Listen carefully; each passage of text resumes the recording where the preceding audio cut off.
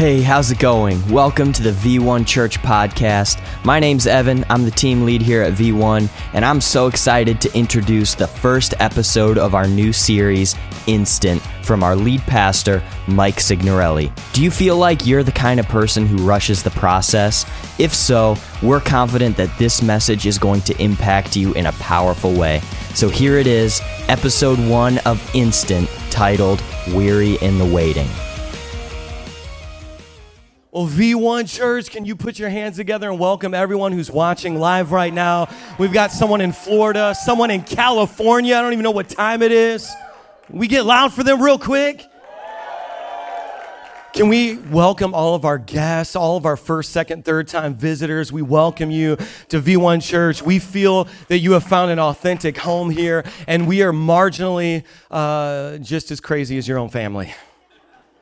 So in case you're judging us, let me just go home with you for Thanksgiving, and I'll judge your family. There's no perfect people allowed here, and we're getting ready to preach in this new series, and whether you have a Bible or not, turn to 1 Samuel chapter 16, verse 1. We're going to be digging in for this new series entitled Instant, and we are looking at 1 Samuel chapter 16, verse 1. 1 Samuel 16, 1. While you're looking for that in your Bible, you know, there are some processes that we go through that are actually easy to go through. Now, as I've gotten older, one of the processes that's coming a lot easier to me is the process of getting fat. Anyone else? You're like, I'm good at that process. Real good. And you know, where I'm from in Indiana, all the food tastes like cardboard. So you come out here to Long Island, you got the bagels and the pizza, and I'm like, man, God, I love it. I'm going to be a big preacher. Not a big name preacher, just a big one.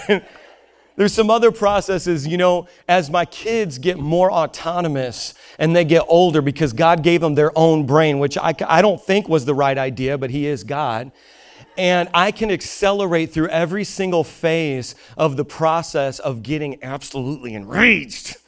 I just fly right through that process from like total normal guy to psychopathic Hulk. Anyone else good at that process? Okay, security, look at the hands. Everyone who raised their hand, security, watch them. You know, there's just certain processes that are easy processes, but what we're specifically talking about through this series is those processes that actually extract the greatness. The ones that, you know, you all came here today with a certain gravity. There's a certain weight on you, and it's the desire to accomplish something with your life in which you feel was greatness. And we all have that gravity on us, especially if you're a child of the 80s and 90s. Anyone? All right. You know, because we were the ones that were given the 37th place trophy and all told that we were great, right? And the only thing we were ever great at was Super Mario 2. And so you'll come in with this gravity. Somebody just went back in their mind. They were like, man, that was good times. You didn't study. You flushed your future over Super Mario, okay?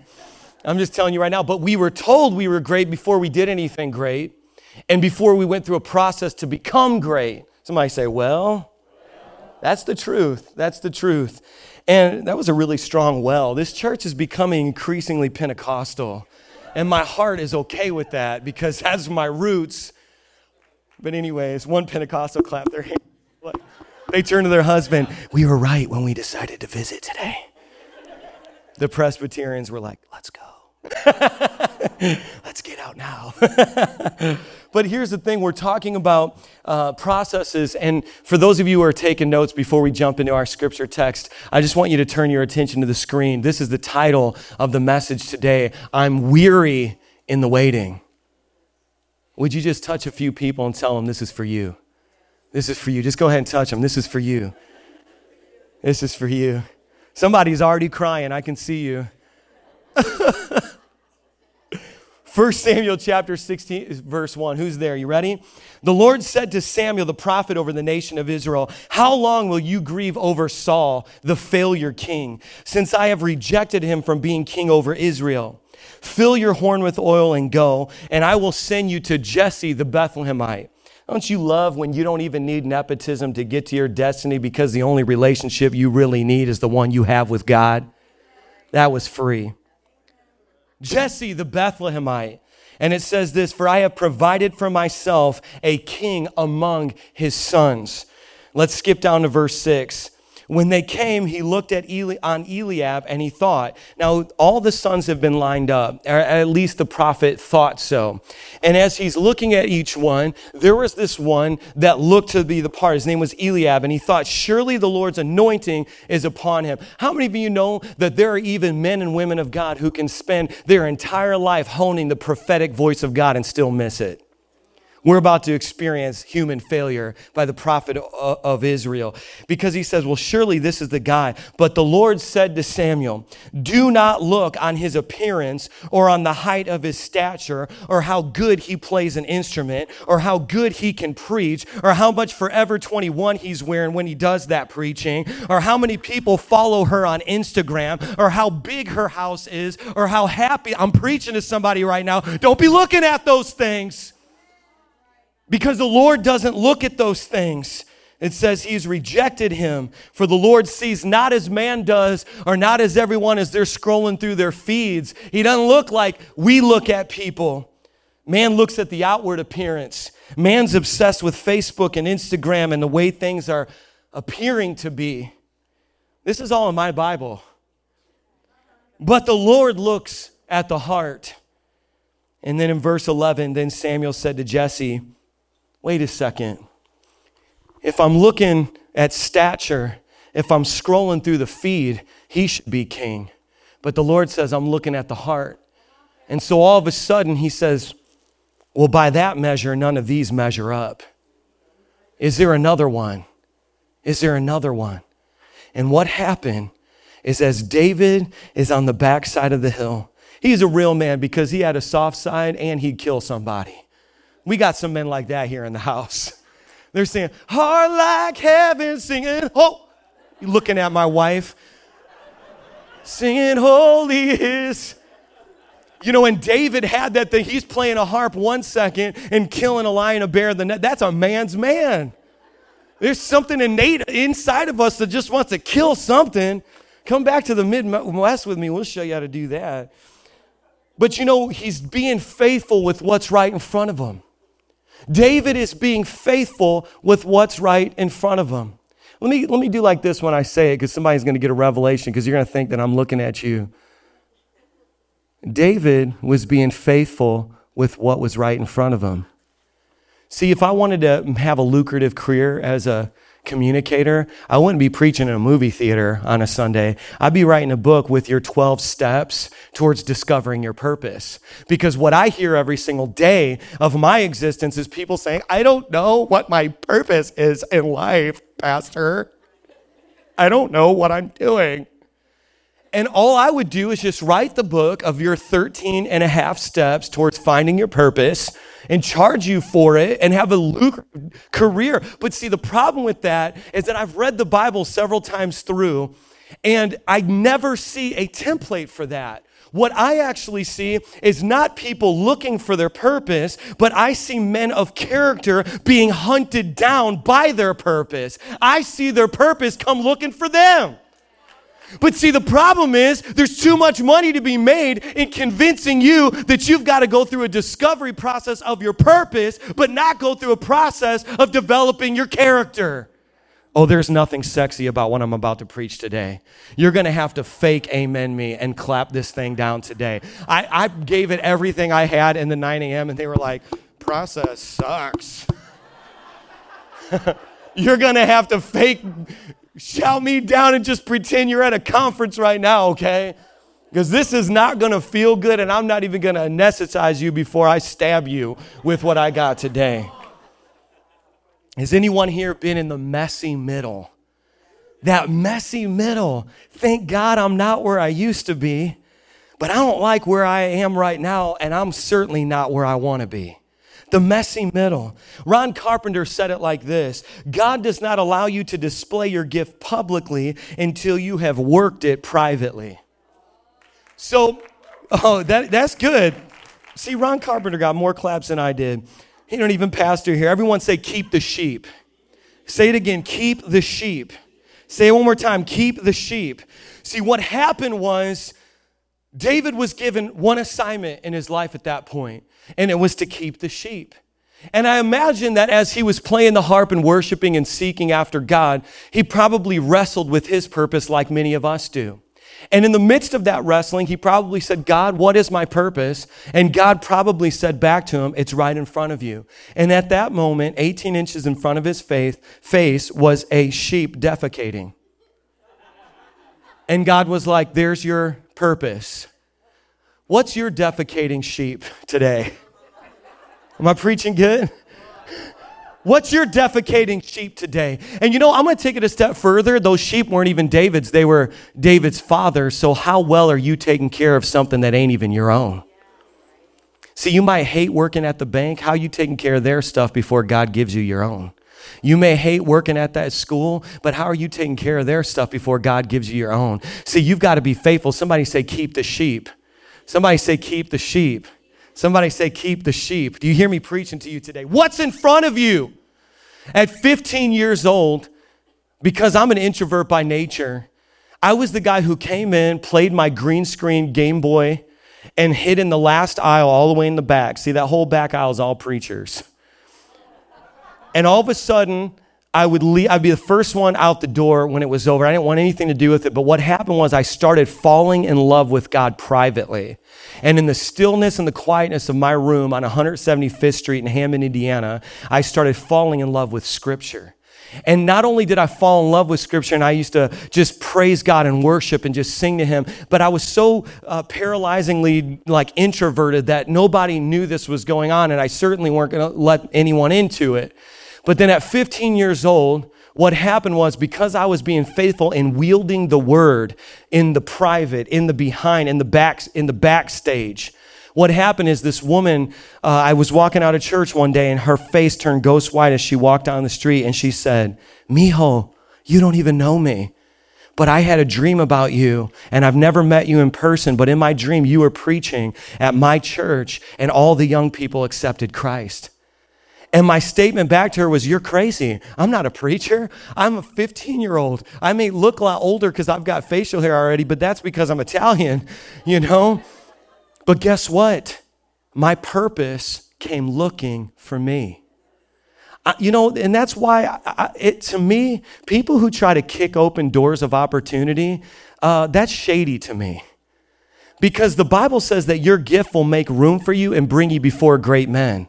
And if your gift isn't making any room for you, you might have to ask yourself the question, do I even have that gift? Or the second question is, do I even have the character to sustain how hard it's going to be to use it? Because anyone here listening to me, or whether you're watching online right now, God can release to you your wildest imagination, the dream of all dreams. And the question isn't going to be always whether or not you can even do it. It's whether or not you can sustain it. Because when you go to attach your name to God's name, you better be willing to sustain it. And David, he was keeping the sheep. Say, keep the sheep. What's in front of you right now? What's in front of you right now? Is somebody getting something out of this? You know, David was anointed and then he was appointed in this era. Do you know it was 7 more years until the fulfillment of this prophetic word and this anointing came to pass? 7 years from this thing that I just read to you right here in the 16th chapter of 1 Samuel. What was happening in those 7 years? What was happening? But then you've got this another guy, and he was the current king, and his name was King Saul. And what you see in Scripture is this juxtaposition between David after the heart of God and Saul after the heart of people. And see, if you live by their praises, you die by their criticisms. And anytime you have greatness in your life and God wants to put you through a process of extracting it, you know, Jamie Foxx said, I got to a point in my career where I had to stop reading the comments. And you know, some of you are at that place where you can't even sustain a bigger platform because the comments would kill you. Death by comment. That would be on your tombstone of your career in any kind of function, business, ministry, death by comments. Because you would spend your whole life playing defense when God called you to play offense. Instead of taking territory, you'd be losing it. And so sometimes there's even a grace in the 7 years after Samuel was released to even give you the destiny. Sometimes there's a mercy even in the 7 years. But then you've got Saul, and Saul was the kind of person who rushed a process. Here are some ways you know that you're a process rusher. So finally, David, who's behind the scenes, taking care of the sheep. See, before he ever hit the giant with the sling and a stone, he was hitting a twig, he was hitting a leaf, he was hitting a stem. You know what I'm saying? He graduated to a giant. Isn't it funny that the greatest battle in your life will be sometimes the one you graduate to? Is this too deep for somebody? Because you think that you're going to get to your destiny, it's going to be easier. You're going to actually hit the twig and the leaf and then the lion and the bear and graduate to the bigger problem. Those who are faithful with little, I'll give you work and give you more. That's what it says. I'll make you ruler over much, which basically says that God rewards faithful work with more work. Don't you love the kingdom of heaven? I'm telling you, this ain't the kind of message where you're going to shout me down, but if you can get to the other side of this, you'll say, man, I'm so grateful for that. But you know, we like to hype people. And Saul was a hype man. Saul was a hype man. He was a process rusher. By the time David graduated to the bigger obstacle, he said, hey, come over here. I got something for you. And David's like, what? And he said, I've got armor for you. Here's a translation. I've got something external that can speed up the process so that instead of what happens internal being the source of victory, does anyone hear me? Because you put that armor on and that armor says, well, I don't want to have to learn combat. I just want to put something on that can help me sustain the blows. I don't want to have to learn how to get a better marriage. I don't want to have to learn how to go through the process. I'll just drink a little bit of alcohol and that'll soothe my mind. I'll just take a pill. I got to just do this because this is mean today. What's your armor today? What's the thing, Saul, that's going to help you stop a process? Well, I'll just take a pill and that'll help me get through the pain. But the more you delay going through the pain, the more you delay getting to your destiny, because your destiny is in the details. If you can keep the sheep of another man's field, you might end up being the ruler over Israel. The details determine the destiny. Everything matters. So all of a sudden, he does this. Saul, who's a process rusher, says, you know what? Oh, man, I don't want to get alone in the presence of God. Now, I imagine like a split screen if you were seeing a movie, and David's on the backside of the hill playing his Gretsch guitar. And he's playing that guitar with delay on it. A little bit of tremolo and reverb. And he's saying, heart like heaven, singing holy. And then all of a sudden you look at Saul, and Saul's like, I don't want to get alone with God and hear from him and seek him. I just need the prophet to speak to me and tell it for me. I don't need to build my own relationship with God. Who's got a relationship with God that can tell me something? And then you look back at David, heart like heaven, singing holy. And then you look at Saul, well, it's so much harder to make time to pray. Who prays so I can have them tell me something? And then he finds himself a psychic because the prophet had died. And they conjure up the ghost of Samuel. And let me just tell you this. People who seek psychics out, or even prophetic Christians who are more like psychics than prophets, are people who are so lazy they'd rather hear somebody tell them about the future than to make it themselves. I'm not interested in what a psychic has to say about the future, because when I saw this movie theater, I said, I see a church. When I looked in Queens and saw that other movie theater, I said, I see another church. When I see you, I'm not looking at you the way you are right now. I see you coming through a process, coming out on the other side in glory, coming out on the other side stronger than you've ever been, wiser than you've ever been. I see you writing songs that are sung to the nations. I see you preaching sermons that are syndicated all around the world. I see you on the other side with a predetermined destiny. But here's the process rusher, Saul. Here's the process. He does this. He adapts the rules and says, well, I'm going to kind of do God's thing my way. And God says, well, that's funny, Saul, because 99% obedience is still 100% disobedience. And doing God's thing your way is not doing God's thing. And that's something that Saul shows us. And then all of a sudden he attempts to kill David out of jealousy, because you're always going to be jealous of the person who has the guts to go through the process you won't go through. I mean, that's why I can't stand shirtless preachers, because I want a six-pack too. But they don't live in New York, and they're not subjected to the demonic temptation of all this food on the level I am. Isn't it funny how we'll justify our own mediocrity and we will excuse ourselves from a process? You know, your greatest enemy that you will ever face in your life is the enemy of me.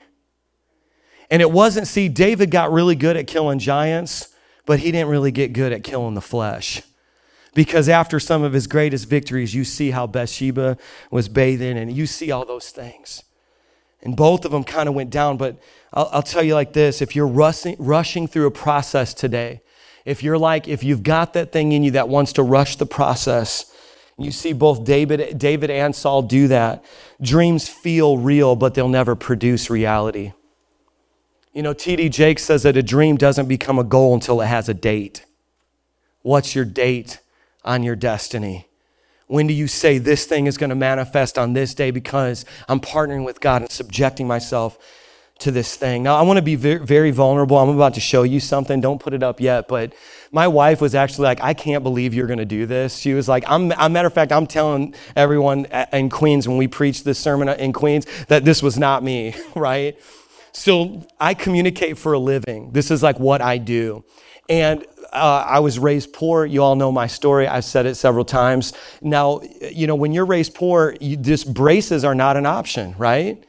And so here I am, a grown man with a church and a wife and kids. And finally, after cutting my mouth on my jagged, snaggled teeth, I was like, Julie, I'm getting Invisaligners. And I'm going to be the most beautifully bald Joel Osteen that they've ever seen at V1 Church. I'm getting Invisaligners. And my wife was like, okay. So here's what happens. They did a 3D scan of my mouth. That is my mouth. And they did this 3D scan of my mouth, and they went in around every single tooth, and they started mapping out. And then an orthodontist put together a predetermined plan to say, this is the final destination of your mouth. We are going to move your teeth incrementally over a repeated process of adjustment until you end up with that kind of grill. Praise God. Praise God. I like how you're clapping for, yeah, teeth. People who are busy like, this was the weirdest experience. I loved it, but it was really weird. But see, you can take that down because it's freaking me out. But here's what happens. We get so good at teaching people how to move mountains, they never learn how to move teeth. I'm getting ready to preach to you. Because I was obsessively watching all of these YouTube videos about Invisaligners versus braces because, you know, I'm punk rock, I'm married, you know, I'm fine. I ain't trying to impress any of you. If I wanted to be Chrome Dome, if I wanted headgear, I'd wear headgear and preach to you like I was an alien every Sunday. But then I determined that I was going to go with Invisaligners because I watched this video by one of the leading orthodontists in the nation. And he said this, and it blew my mind. I said, God, I know you're preparing somebody for this. He said, there is really no difference between braces and Invisaligners. They move your teeth at the same rate of speed. They do the same thing. The difference and the reason why braces are still so popular is, watch this, patient compliance. Because see, what happens is when you wear Invisaligners, you have to wear them for 20 to 22 out of 24 hours a day. And the orthodontist is trusting that you are actually going to subject yourself to that process. Nobody hears me preaching right now. He gives you access to all the tools you need to incrementally change your grill. Do you hear me? But he is trusting that you're going to do the hard work of popping those things in your mouth and hurting yourself to get to what they determine is your final destination. And the main reason why braces are still so ubiquitous is because they don't trust you to do the process. Patient compliance. When we strap those things up on your mouth and wrench it down, we will get you to the destination because we know you won't do it yourself. And so sometimes God gives you Invisaligners and sometimes God gives you braces. And if you find yourself stuck in a situation right now, glory, hallelujah, He put the braces on you because what's crooked is about to be made straight, whether you like it or not. Thank you, God, for your sovereignty. Thank you for your braces. Thank you for correcting the thing I didn't have the guts to correct in the first place. Y'all didn't think I could scream preach braces, did you? We're going to the next level this season. But I'll tell you what, if you've got the Invisaligners on, if you got the situations in your life where God's like, you choose, you want to be mediocre, you want to be snaggletooth? Hey, I'm one of you. Hey. But what happens is we often justify it in the process. Look at my mouth. I was raised poor. I didn't have a dad. Well, neither did 50% of America, okay? There gets a point where you got to stop joining the wound licking clubs because there are some people who are like, let's get together and lick each other's wounds. And what'll happen is God will have provided you with every tool you needed to actually change your situation, but you don't subject yourself to it, and then you start complaining about it and attract all the other people who are like, I feel so sorry for you. You know who loves you the most? The person who says, get up and put your tray back on. Get up and make that thing right. Because the church got so good at teaching us how to move mountains, it's about time we learn how to move some teeth. And when I look at this region, when I look at your life, I'm not expecting a radical change. Say to the mountain, move, and it'll move. And everyone's like, oh, look at it, it moved. Say to the teeth, surrender to the process. See, it takes faith to move mountains, but it takes process to move teeths. And I want a church that will learn how to move teeth. Man, I'm telling you, somebody's getting something out of this. There's grace in that. Let me read to you Philippians chapter 4, verse 11 through 12 if you think I'm just making this up. Let me tell you what God has to say about it. Now that I speak in regard to need, for I have learned in whatever state I am to be content. What? Can I read that again? It says this, now that I speak in regard to need, for I have learned. Say I've learned. Say keep the sheep. See, this is something you do, right? Because we're expecting God to show up and just do it for us. But I have learned in whatever state I am to be content. Oh, snaps. I don't like that. I don't like the Bible. Let's keep reading. I know how to be abased and I know how to abound. Everywhere and in all things I have learned both to be full and to be hungry. To be both abound and to be suffering in need. I want to teach you today about the paradox of process. Because see, what happens is so many of you constantly just live in a state of being discontented. So all you know is hunger. But see, according to Philippians, it says that I have learned to be simultaneously hungry and satiated. I have learned to be contented and discontented at the same time. Can I tell you how that's possible? Can I give you the solution? As long as you keep exempting yourself from the process, you're only ever going to be hungry. But what happens is, and this is the paradox of process, is that what happens is when you know you're going through the process, you can say, you know what? Like when I pop those Invisaligners on for the first time and for 2 days later, I miraculously lose weight because I don't want to eat anything because I'm in so much pain. I'm going to have both a hunger to desire to see more change in my teeth, but I'm also simultaneously going to be content knowing that I'm doing something about it. And people who tell me that I'm so discontented, they don't understand. They're always telling me I'm not doing anything about my discontent.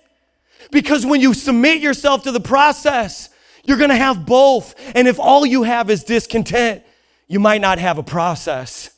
Or you might not be surrendering yourself to it. And that is the paradox of process. It's saying, I remember getting like 37 counseling sessions in with my wife. And all of a sudden I said, there's a contentment happening. I think I'm actually falling in love with her again. I think I feel the mojo again. Bound chicken. Oh. There was this contentment where I was like, I do love this woman. What was I thinking? But then simultaneously, there was this hunger and this discontent saying, we got to get better. And what happens is that discontent, that hunger, and that contentment, what they're doing is battling with each other in this paradox of process to get you from glory to glory, because some of us are trapped in a cycle from pit to pit. Man, we're not moving mountains, we're moving teeth. Here's what it is. The process is painful. The process is slow. The process is repetitive. The process requires adjustments. It's the process. It's the paradox of process. And skipping the process will always cause you to trade the supernatural for the superficial. Yeah, you could slow clap that in.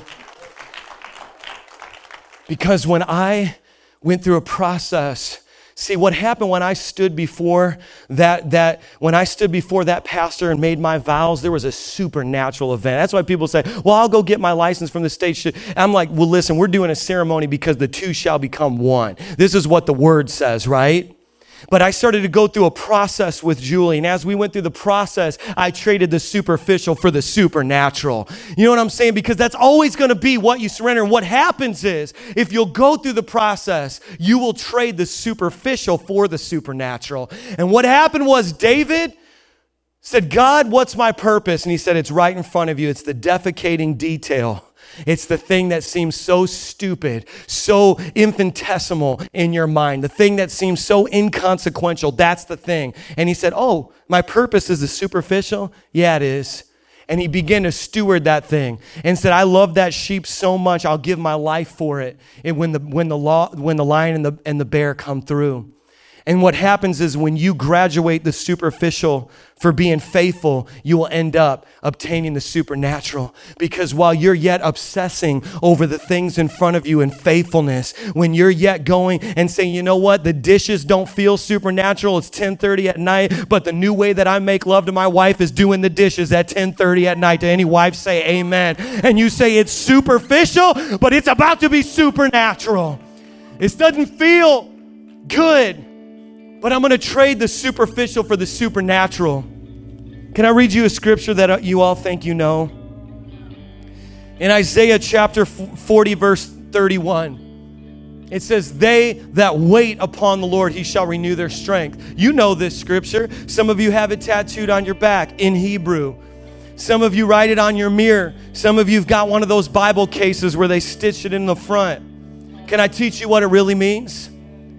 Because when I read the scripture, it says, but they who wait for the Lord shall renew their strength. They shall mount up with wings like eagles. They shall run and not be weary. They shall walk and not faint. But we are so weary in our waiting. But is it because we don't understand what that word waiting means? If you go back to the original Hebrew language, that word wait, they that wait upon the Lord, means kavah. And kavah has a literal and a figurative meaning. The literal meaning of kavah means to actually weave something together in such a way that it's braided in a strand. Doesn't that change the meaning? They that wait upon the Lord shall have their strength renewed. They that weave themselves into the goodness and the grace and the mercy and the very presence and glory and attributes of God. See, one strand is easily broken, but when you weave yourself together with many strands, you become strengthened. They that wait upon the Lord, he shall renew their strength. And so David wasn't on the back side of that hill in obscurity waiting on the Lord. He was weaving. He was saying, God, I'm weaving myself into your presence now. The thing that's most important, the thing that's paramount in this moment is that I weave myself into the attributes and characteristics of who you are. Because all by myself, with my frailty, with my weakness, with my shortcoming, I'm never going to be strong enough to survive the destiny that you have in my life. So I'm not waiting, I'm weaving. Kavah. They that kavah, they that weave, they that weave, they that weave.